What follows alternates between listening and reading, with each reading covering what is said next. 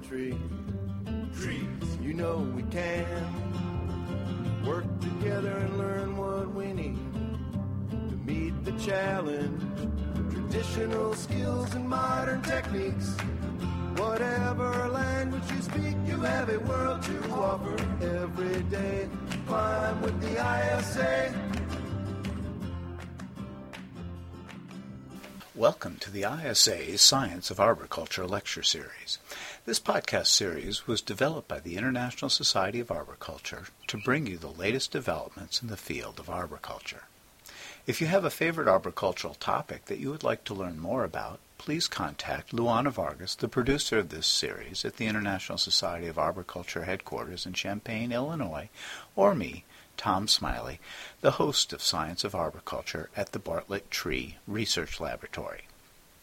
Today's talk is by Dr. Patricia Zungoli, Professor of Household and Structural Entomology at Clemson University in South Carolina.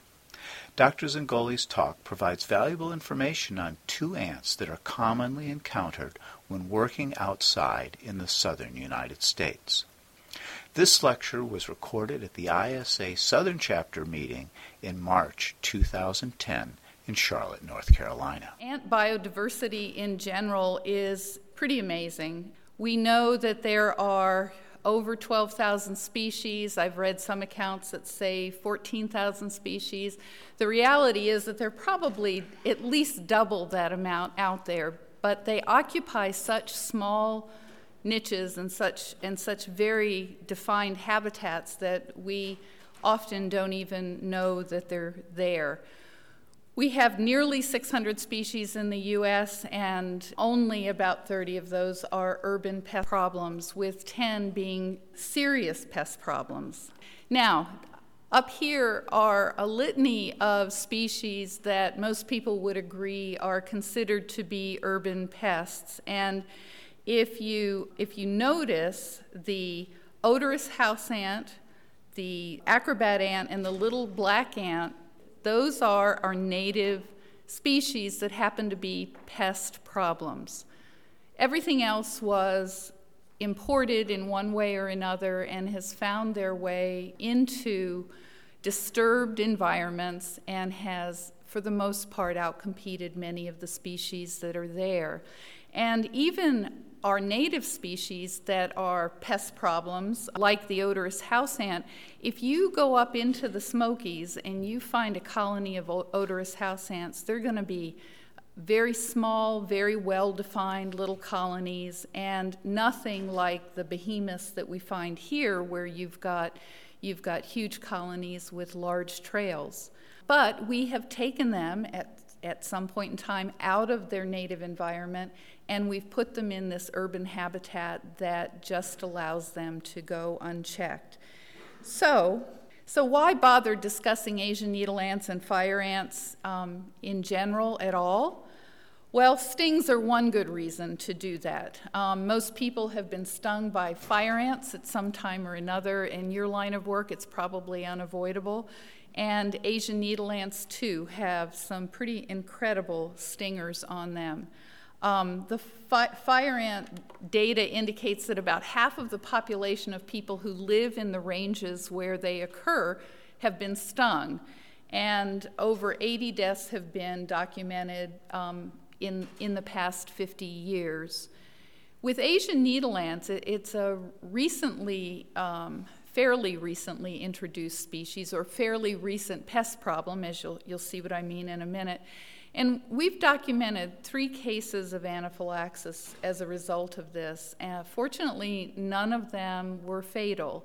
1 case was in North Carolina, 2 cases in South Carolina, and in all cases, they were stings that were delivered from a single ant. So they can really pack a wallop. They can sting, the same ant can sting multiple times, so until that venom sac is void, it'll just keep stinging and pumping the venom into people. Both of these species are good competitors and displace other native species. With the fire ants, as you well know, they're in open habitats. You don't find fire ants in the middle of shady woods. The Asian needle ants are in protected, moist, covered habitats. They're a lot shyer than the fire ants are. And we find these in wooded areas and in landscapes as well. So what's the range? Well, you'll notice that the range of the fire ants, and in red is the probable range, and I can tell you from friends up in Maryland and my pest control friends that are up in Maryland as well, that they're there. They're not terribly common, but they're in Maryland. We never thought fire ants would be this far north, and we have a saying in our lab, and that is, put your money on the bugs, because they will figure out a way to survive in environments that you never expected them to. And if you think about the environments that we create in urban habitats, it doesn't matter whether it's an ant or a cockroach or a termite, you are creating these heat sinks that are conducive to their survival. At the turn of the century, you wouldn't have found a termite in Toronto, Canada, and now they have colonies up there that have been documented to be 2 city blocks large. So you provide the environment, the insects will survive. The Asian needle ants, at this point at least, have been confined originally to Georgia, North Carolina, and Virginia, with some outlier just across the river in Washington, D.C. But more recently, we've documented these in South Carolina, Tennessee, and Alabama. And I suspect that they're in other places, and we just haven't had them identified yet. And there are a number of reasons for that, too, that we'll talk about later. So let's talk about, this is where I want to split off, and I'll talk about fire ants first, and then I'll talk about the Asian needle ants. The fire ants endemic to South America, first record was in Mobile, Alabama in 1918, probably came in with ballasts in ships.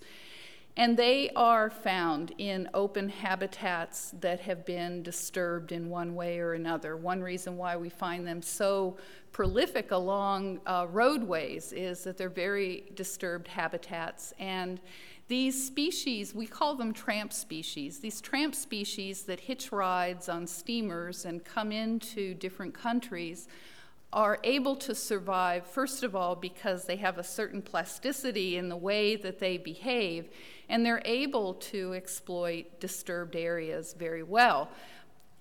Who knows how many species have been brought into different parts of the world and haven't survived because they don't have that characteristic. Certainly, fire ants are one of the most well-studied species out there because they do sting and they are problematic. We're dealing with, when we talk about fire ants, we're dealing with 5 different species. 3 of those are native, and many of you have probably never encountered native fire ants and never had to deal with the stings of those native fire ants because they're a lot less problematic. They're much better contained, much smaller colonies. But the red imported fire ant is the one that is so common in our part of the world. They have a caste system, of course, because they're social insects. The queen is a fertile female. And in colonies in the United States, there can be 1 or more queen. When they were first introduced into the U.S., all the colonies we had were single queen colonies, and now we have colonies that are what we call polygyne or multiple queen colonies, which gives them even more advantage to increase that population and spread their offspring around. The males are not found in the colony as adults. Once they swarm out of the colony, they mate with a swarming female and they die pretty quickly after that. So they're not around for a long time, they have a good time, and then they bail. If you'll notice, and let me see if I can, there it is, okay. You'll notice here's the female queen and here's the male. So they don't look alike, and you might see male fire ants swarming and not even realize it.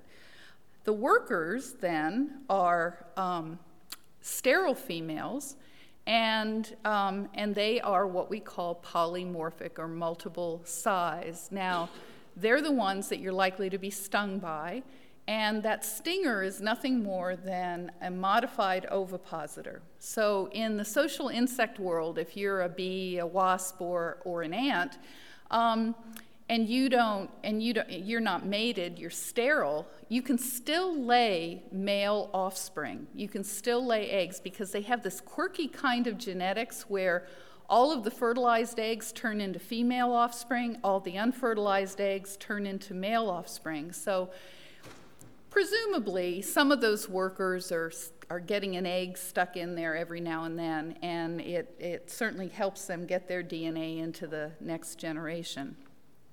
This is the range of sizes that we see in the worker caste in the ants. Size in this particular species determines the duties that they have in the colony. So if you're really small, you're going to be taking care of the offspring, you'll be moving eggs around the colony, you'll be doing some construction, you might be grooming the queen and making sure that she gets fed. But as that size gets larger and larger, what you begin to see are the individuals that are out there foraging and protecting the colony. So the largest ones are the protectors and the foragers. The smaller ones don't leave the colony very much at all. Come on. So what happens in the colony? Well, they're very complex.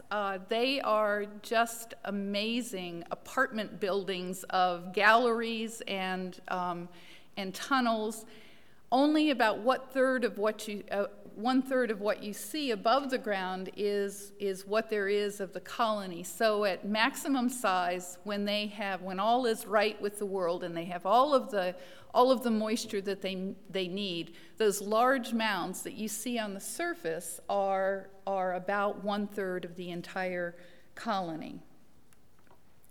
And underground, they have all of the galleries, and galleries will be relegated to different activities. The queen might be in one laying eggs, and the workers will pick up those eggs and move them to a different gallery. When those eggs hatch, they'll begin feeding them. When the larvae pupate, they'll move those pupae to another location. So there's this constant movement going around the colony, constant aeration of that area and of the soil around it. And probably the important thing is that they have all of these tunnels that go all the way down to hit the water table so that they can mediate the amount of moisture that comes into their colony. Too much is not good, not enough is not good, and in order to regulate that, they have tunnels that go all the way down to the colony. Ever notice in a drought how few fire ant colonies there seem to be? It's because they've moved beneath the surface, and it's not that they're not out there foraging, they are, but the bulk of the colony is so far beneath the surface that they really are not that noticeable any longer.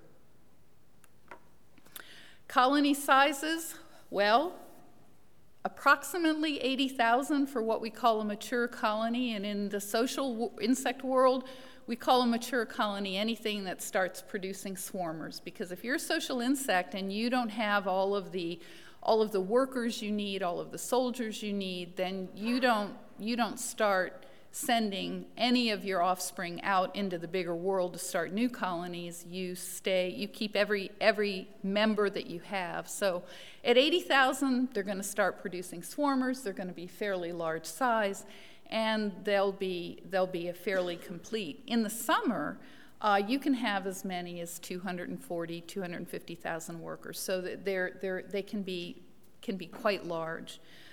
In pasture situations, 20 to 50 colonies per acre, or mounds per acre. So large number, lot to deal with. Higher examples are all the way up to over 250. Now, lest you think that these are totally bad insects, they do have some positive impacts.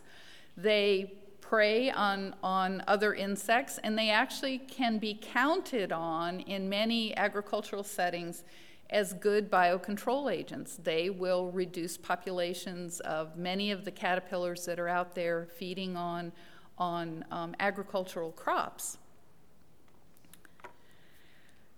They are aggressive scavengers, and this is also beneficial. If you have everything from roadkill to fruit that is decaying, fire ants will be there picking up pieces of it and taking it back into the colony to be processed into food. Now, most ants can't digest solid food, so when you see a worker ant carrying a solid item back to the colony, she's carrying that back into the nursery where the larvae are. The larvae feed on that solid piece of material, they process it, regurgitate it back to the workers that are in there to feed everybody, and it is in that way transported around the colony.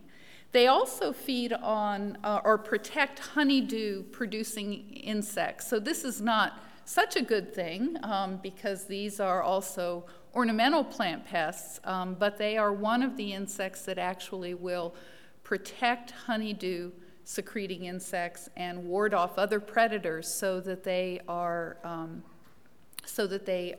not disturbed or preyed upon.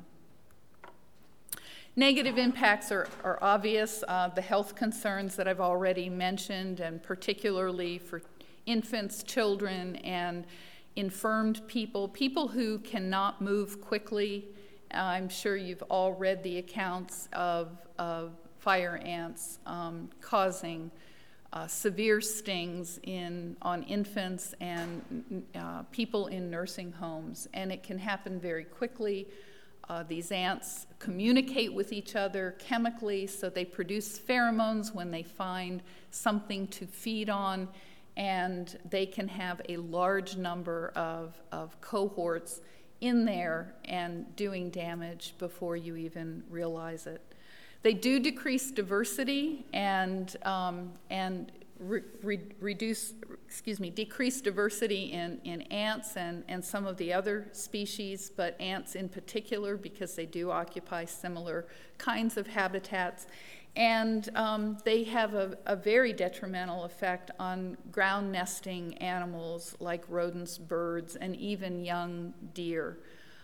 Obviously, lots of problems with agricultural lands where they are, particularly in foraging situations where they are present and able to sting animals. Also in electrical equipment, well documented that they come in and they can cause short circuiting because of the colonies. They seem to be very attracted to these sites. Might be because they are heat sinks. They are areas that will stay warmer in the colder months. Lots of recommendations out there specifically for working in those areas about not using liquid insecticides, obviously the risk of electrocution, but using dusts and granules in those areas can be very effective.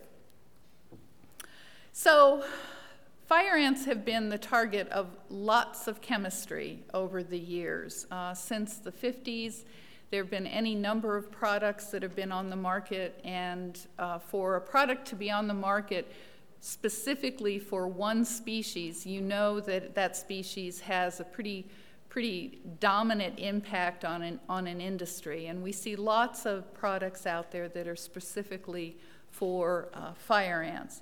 I just want to go through a couple of the options that are out there for different kinds of control situations. No control, non-chemical control, chemical control, and then talk a little bit about biological control. Well, doing nothing is always an option, and it sometimes isn't a bad option. Before you decide to treat for fire ants, it's a good idea to understand exactly what size budget you have, because it can be very expensive. Also, what kind of a commitment you have. There's really no reason to begin controlling fire ants unless you're going to see the job through, because fire ants are something that will reinvade and be a constant problem. So you can certainly knock down populations for short periods of time, but to really devoid an area of fire ants is very difficult. It takes a huge commitment, and it takes a lot of resources. One of the other alternatives is just to allow fire ants to establish in the ecosystem that you're working in, and let them sort it out. Often with invasive species, you will see this huge flush of populations. And over time, those populations actually will decrease once the ecosystem helps you sort out who can survive and who can't. So it's not always necessary, unless you absolutely have to have control, it's not always necessary to try to kill every last fire ant. So keep that in mind. Doing nothing is always an option. I do want to talk about some of the non-chemical control strategies that are out there. If you throw dirt onto fire ants, it will not kill the fire ants. It will just cause them to move farther up.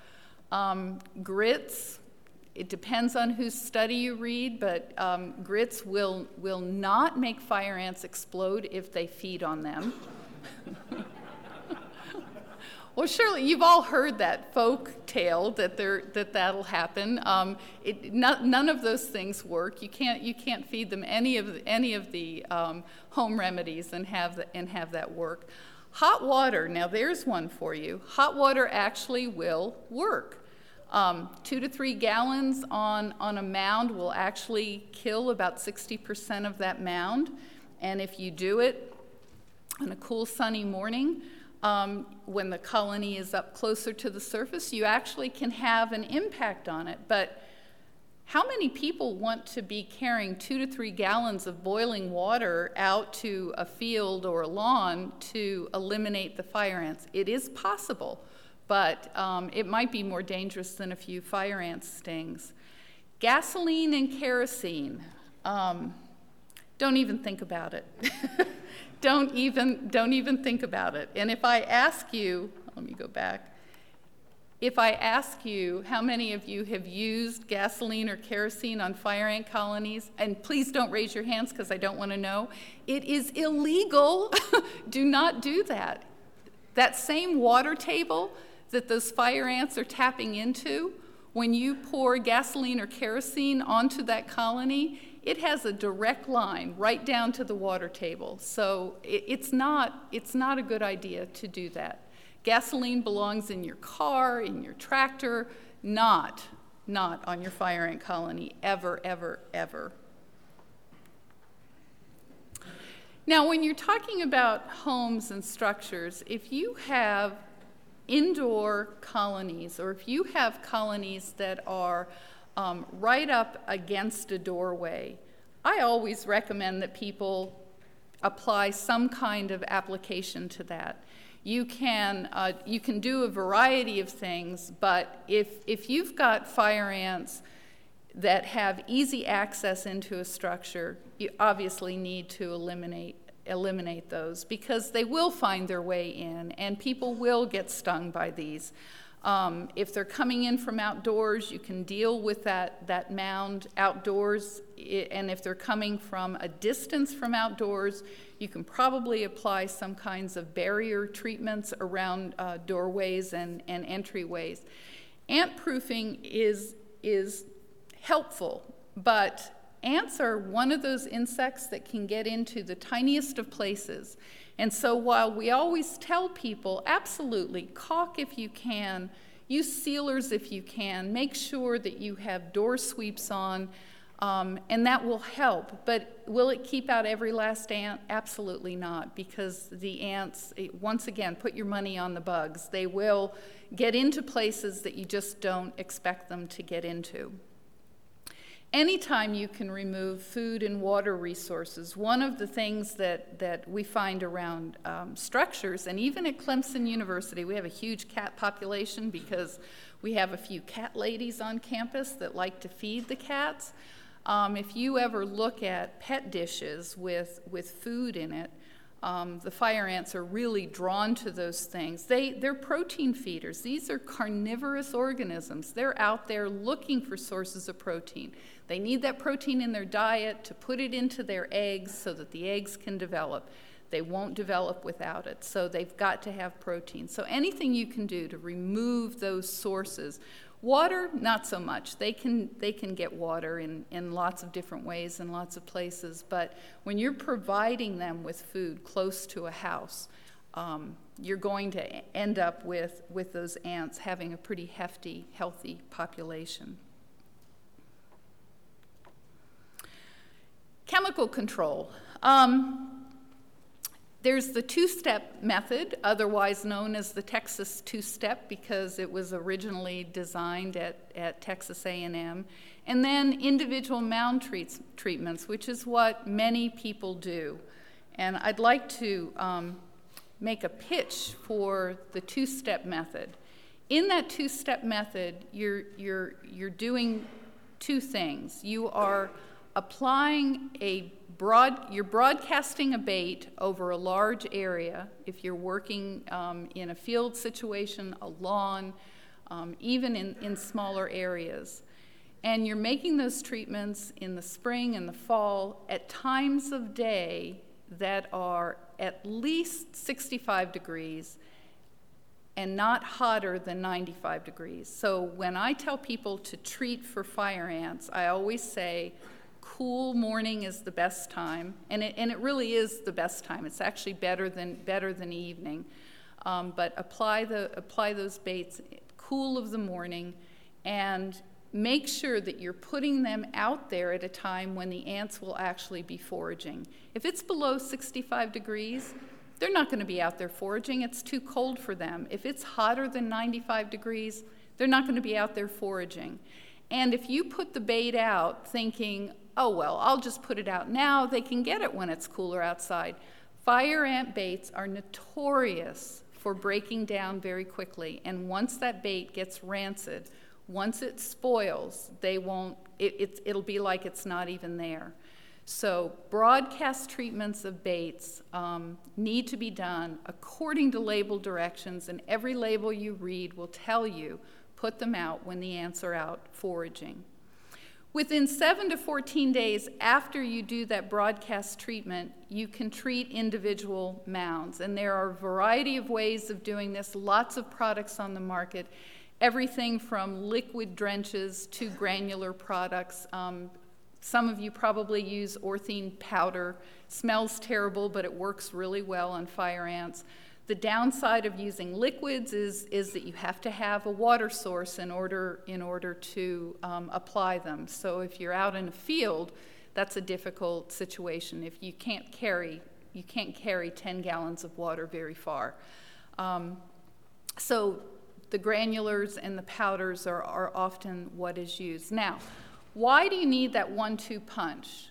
You need the 1-2 punch because if you have a large population of fire ants, your bait will not get to every individual in that colony. They will deplete the bait very rapidly. But the important thing about the bait is that those workers will be taking that bait to the most important individuals in the colony. And the most important individuals in the colony are the reproductives and the developing offspring.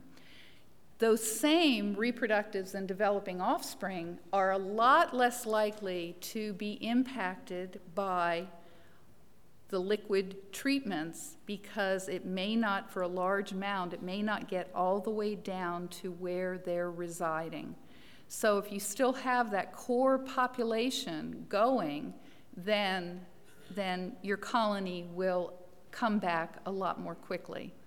So that 1-2 punch is really important. So baiting first so that the worker ants pick up that bait and take it into the colony, and those baits can begin working on the reproductives and offspring, and then surface treatments that will kill off a lot of the workers. So what happens often is if you can reduce the number of offspring that will turn into workers, and you can reduce the number of reproductives, you're essentially cutting out that portion of the population that will be taking over for the older ants that are out there foraging and taking care of the colony now. And if you can do that, you can cut back the colony. You don't have to kill an entire colony for it to get wiped out, because once you hit the reproductives and the young ones coming along and you don't have the replacements in those colonies, you'll find that the colony will decline over time. Won't happen overnight, but it will decline over time.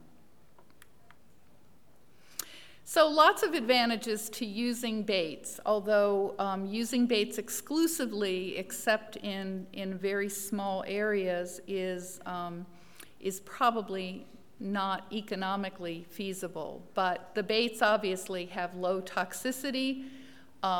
They're relatively inexpensive now. Nothing's as cheap as a liquid insecticide. They're relatively inexpensive now.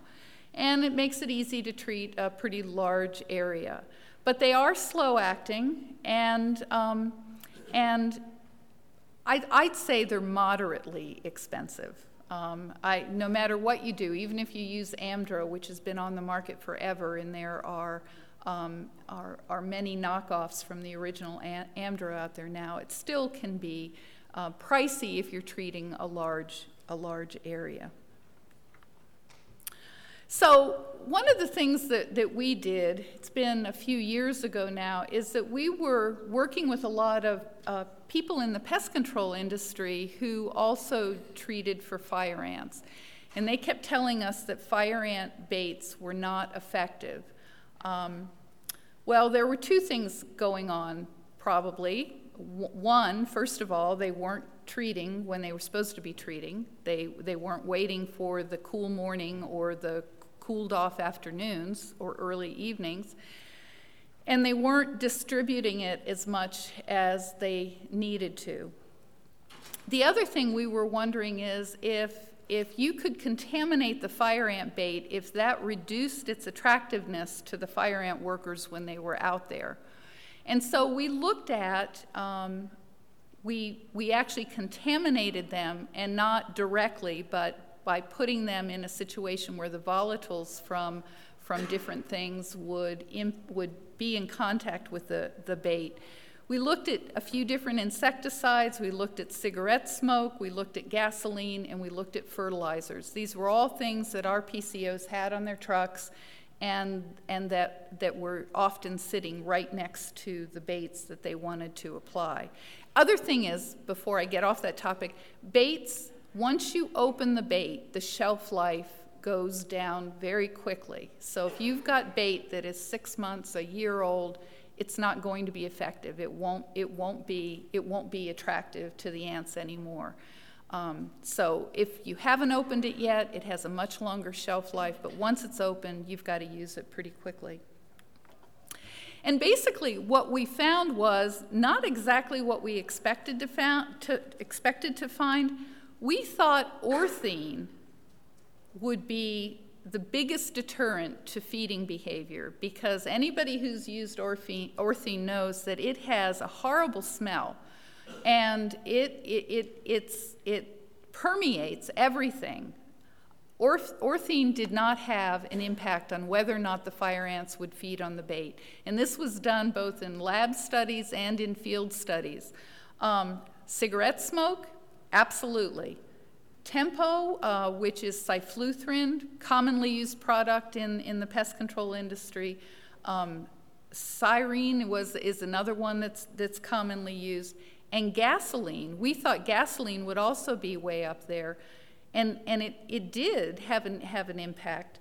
But smoke, Tempo, other insecticides, gasoline, all had an impact on how many fire ants actually came to these baits, either in an outdoor environment or in a lab setting. Gasoline was by far the worst. Insecticides, a few of the insecticides came second, and then cigarette smoke came after that. So where you're storing your baits are just as important as the age of the bait, whether or not that container has been open, and what time of day you're applying it. So future possibilities here with fire ant control. There are a number of biological controls that are being looked at. Many of you have probably heard of the decapitating flies. There's a complex of about a dozen species that operate in South America that keep fire ant colonies fairly small. And what they do is that the female wasp lays its egg on the head of the fire ant. When the egg hatches, it burrows into the head, and it slowly begins to feed on the head. And eventually it pupates, and when it emerges from that pupal case inside the head of the ant's head falls off and the wasp emerges. Not a very pretty picture. Now, we have them here. There are 3 different species that have been established in the U.S. The problem is, and they're not hard to find, the problem is that in South America there are more species than that are established, and they all work in concert to keep those colonies going. So does it have an impact? Absolutely. There's great footage on the web, the USDA site in Florida, where you can see the ants doing all of these evasive moves in order to prevent that phorid fly from laying its egg on top of it.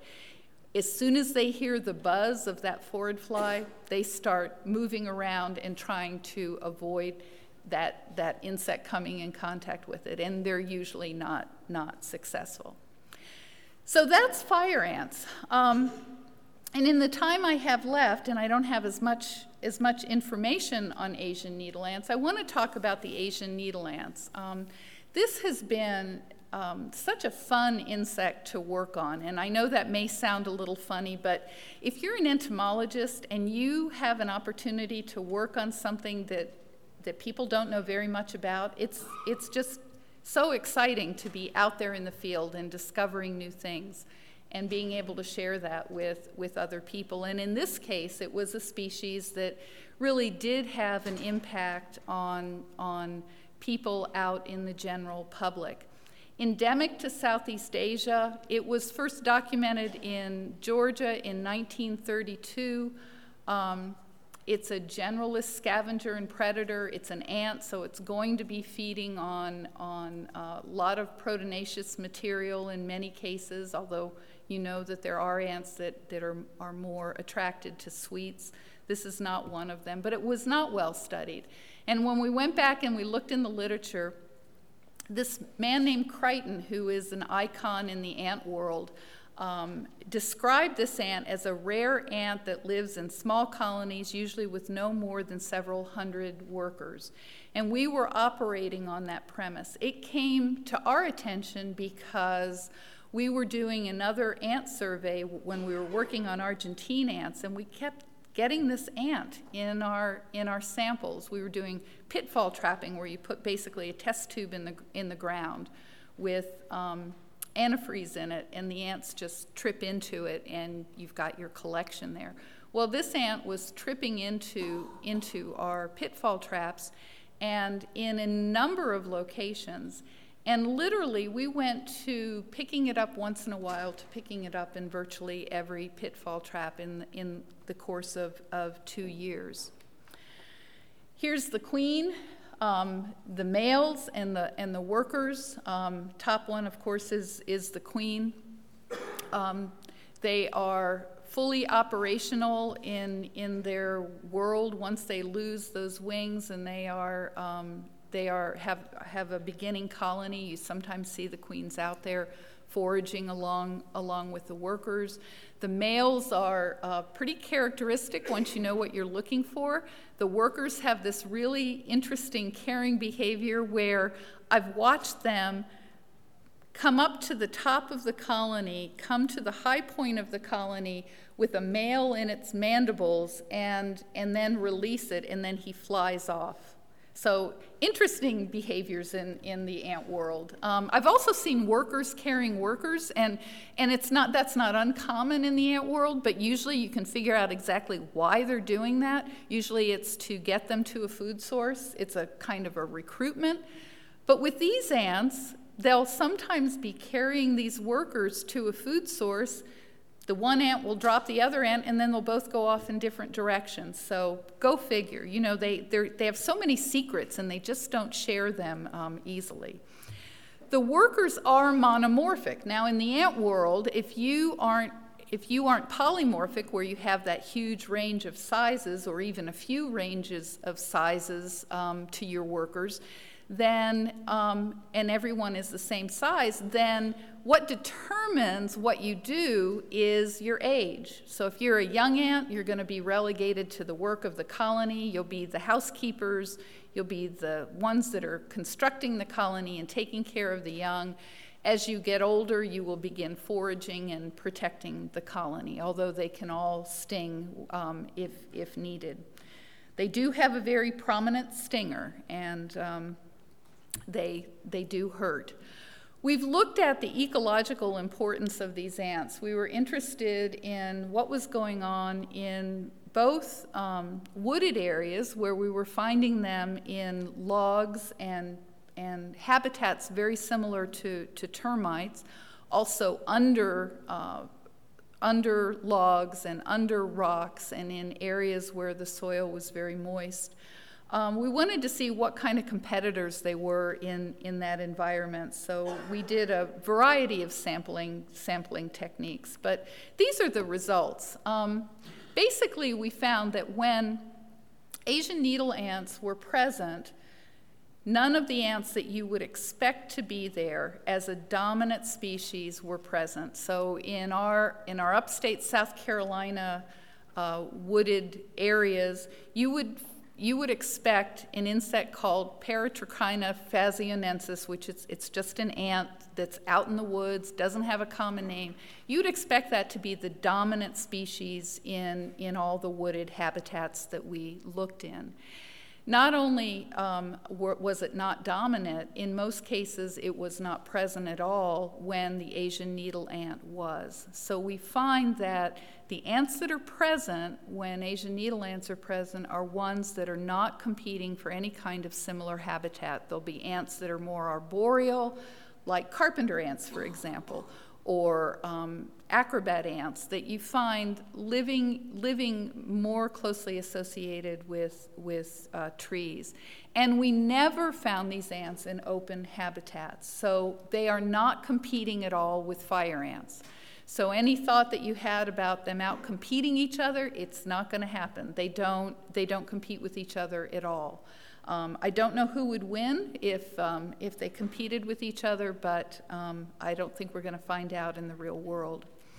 We did look at a number of colonies to just look at the structure of those colonies, the caste system in those colonies, how many workers were there. The largest colony we found, or that we dissected, we found many more colonies, but the largest colony we dissected had nearly 6,000 individuals in it. All the way down to only 39 individuals, and the number of queens was highly variable. And if you notice, and this holds true, having been out there now for a number of years looking at these ants, those ants that are in urban habitats, the most disturbed of the environments, are the ones that have the largest colonies. So there aren't a lot of things out there competing with it, and those colonies can easily develop to a very large point. There also are differences in ant colonies based on whether they're what we call polydomous or monodomous. Monodomous just means that it's a single nest site.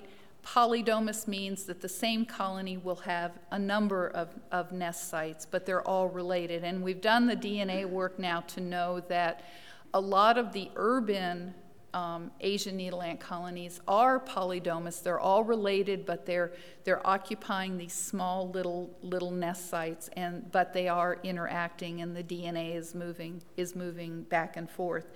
In the wooded environment, the colonies are much smaller. So early literature, 20 or more individuals up to a few hundred. Ours anywhere from 39 to more than 5,000 individuals. And the smaller colonies were the ones that we would find in forested areas. Now, the interesting part of that is that in the Asian literature, if you look at literature from Korea or Japan, where these ants are native, you find that they are operating much more like our woodland Asian needle ants, and that they are that the colonies are much smaller and much more well defined. So you don't see this polydomous situation where you've got multiple nest sites that can add up to several thousand individuals. You're looking at much smaller colonies.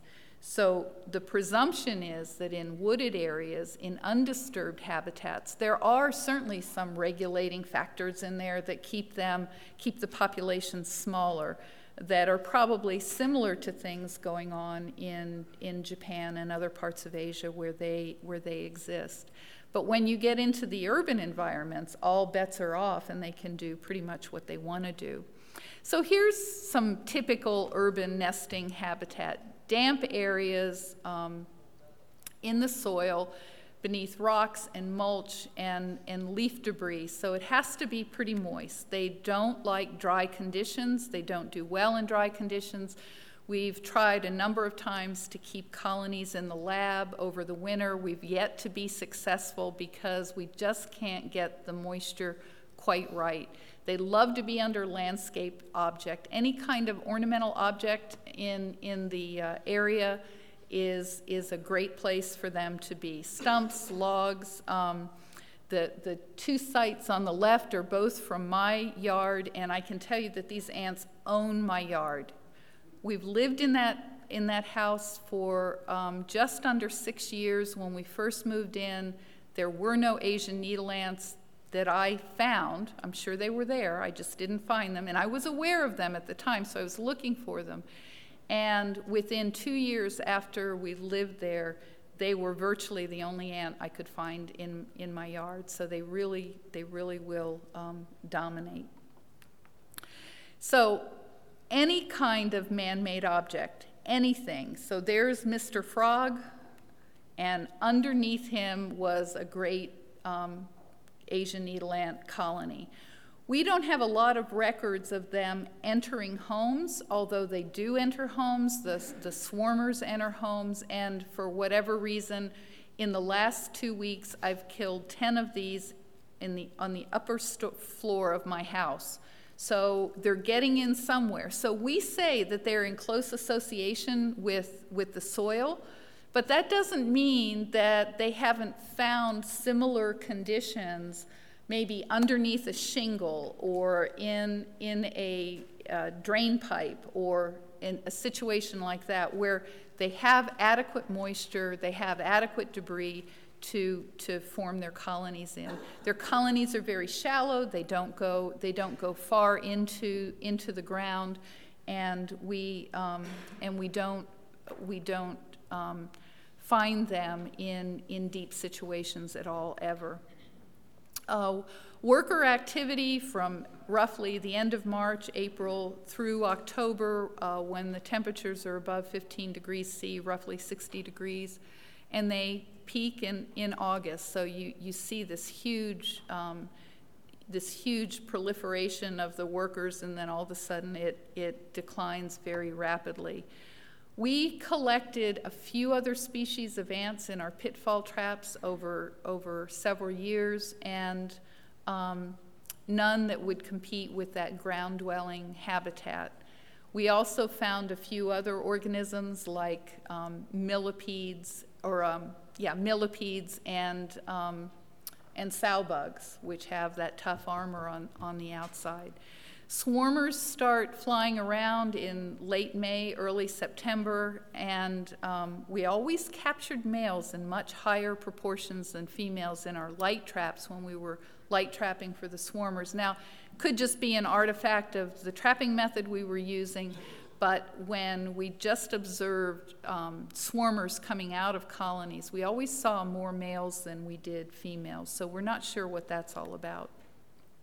And here's just a graph showing you temperature and the number of workers, and you can see that it's peaking there in midsummer and then declining very rapidly in terms of activity. So we are presuming that they don't live much more than a season. So if you have pupated and you emerge in early summer, you're probably not going into the winter as a worker. It's probably those workers that have developed late in the season that are actually going into the winter and coming out on the other end.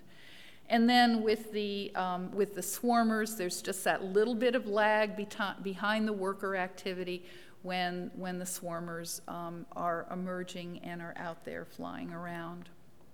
So we looked at some treatment strategies, 9 houses, varying sizes and shapes. We looked at full perimeter treatments for these. We looked at, limited treatments that were, full treatments were perimeter treatments, and then targeted treatments of nest sites that we could identify, and then a limited treatment, which was perimeter treatment only. And that's often the standard in the ant world, where you just treat the perimeter of a structure and I guess pray that the ants will come in contact with that.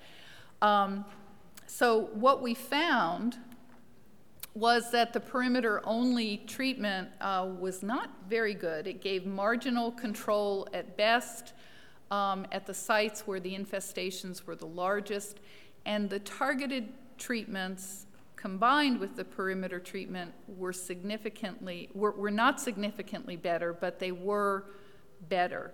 And we realized that there are so many colonies out there in an area where the infestations are large that any kind of a liquid treatment alone is not going to be very effective. And what we've been recommending to pest control operators in the absence of having done all of the research that will come is to reduce conducive habitat, which is always a good strategy, and then inspect and identify the colonies and do targeted treatments. I don't think there's any evidence that a perimeter treatment is going to do a great deal to eliminate those colonies or even reduce them. One of the good tricks for insect control in an urban environment always is to do your treatment strategies as early in the season as possible before populations bloom, because you have a much better chance of really knocking back that population or eliminating it than you do when they have been able to occupy many more niches and they're out there and much more pervasive in the environment.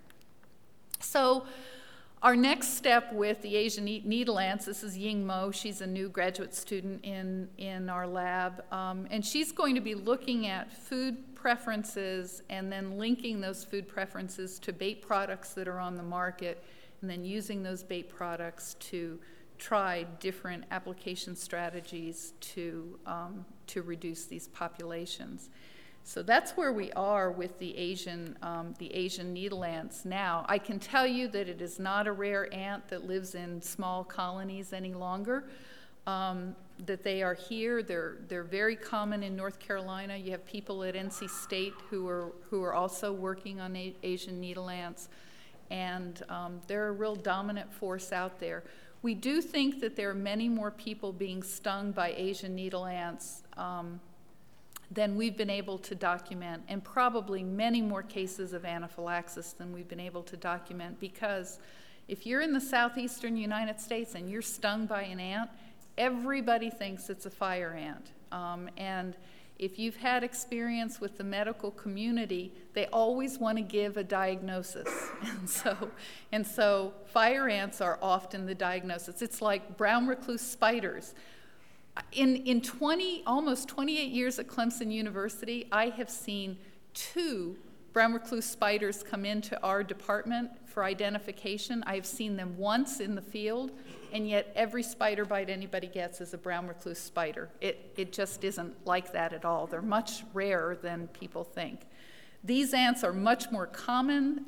Many people don't even know that they're there, and the sting always causes some kind of an allergic reaction. So with that, if you have any questions, I'd be happy to try to answer them. No, seven dust works pretty well. I think the thing about fire ants is, I learned this the hard way. We were doing a field trial for a company. In the middle of the drought, we went out into a pasture and we flagged all of these fire ant colonies. We did the application. We were supposed to come back on Monday and see see what kind of activity was still on those mounds. Well, from the time we did the application until we got back on Monday, there was a huge rainstorm. And so we got back, and instead of having these really well-defined mounds everywhere, we had 6 times the number of mounds out there that we had when we put out our applications. And the reason is, and this is the problem with just using a single method, the reason is that in the drought, those colonies are far below the ground. They're still out there foraging, and as soon as they get enough moisture, they'll bubble up to the surface. So if you do a mound treatment, and only a mound treatment, that works fine if you're in a yard. You can handle it that way. But if you're in an area, a large area, you've got to account for the fact that there are many more mounds out there than you can actually see. But orthene works well. No, but all of these insects will do what they have to do to protect themselves, and that's really all they're doing, is trying to survive another day. What happens when you're having any kind of an allergic reaction is, and with anaphylaxis, it's a systemic reaction, so your whole body is reacting. You probably would have swelling. You probably would feel faint pretty quickly. When we're out in the field, we make sure that we always have Benadryl with us, because we don't know how people are going to react to a sting. You're much more likely to be stung by a fire ant, and multiple stings with fire ants are what is really serious. If you know that you're allergic, well, even if you don't know that you're allergic, the best thing to have with you is liquid Benadryl. It's a children's formula. You still take an adult dose, but that liquid gets into your system a lot more quickly than a capsule would. And I would say, if you don't know how you're going to react, to do that immediately. If you start feeling the slightest bit faint or fuzzy, or you feel, I've had some bad experiences with yellow jackets over the last few years, you just kind of feel at your temples, you feel this pressure. If you feel like you're having a reaction, take Benadryl immediately. We keep it with us all the time. We just have a little medical kit it's just part of our field kit. We just take it with us. And if you're out there, whether it's fire ants, Asian needle ants, or anything else, you should always be prepared for something like that anyway. Very much. Thank you.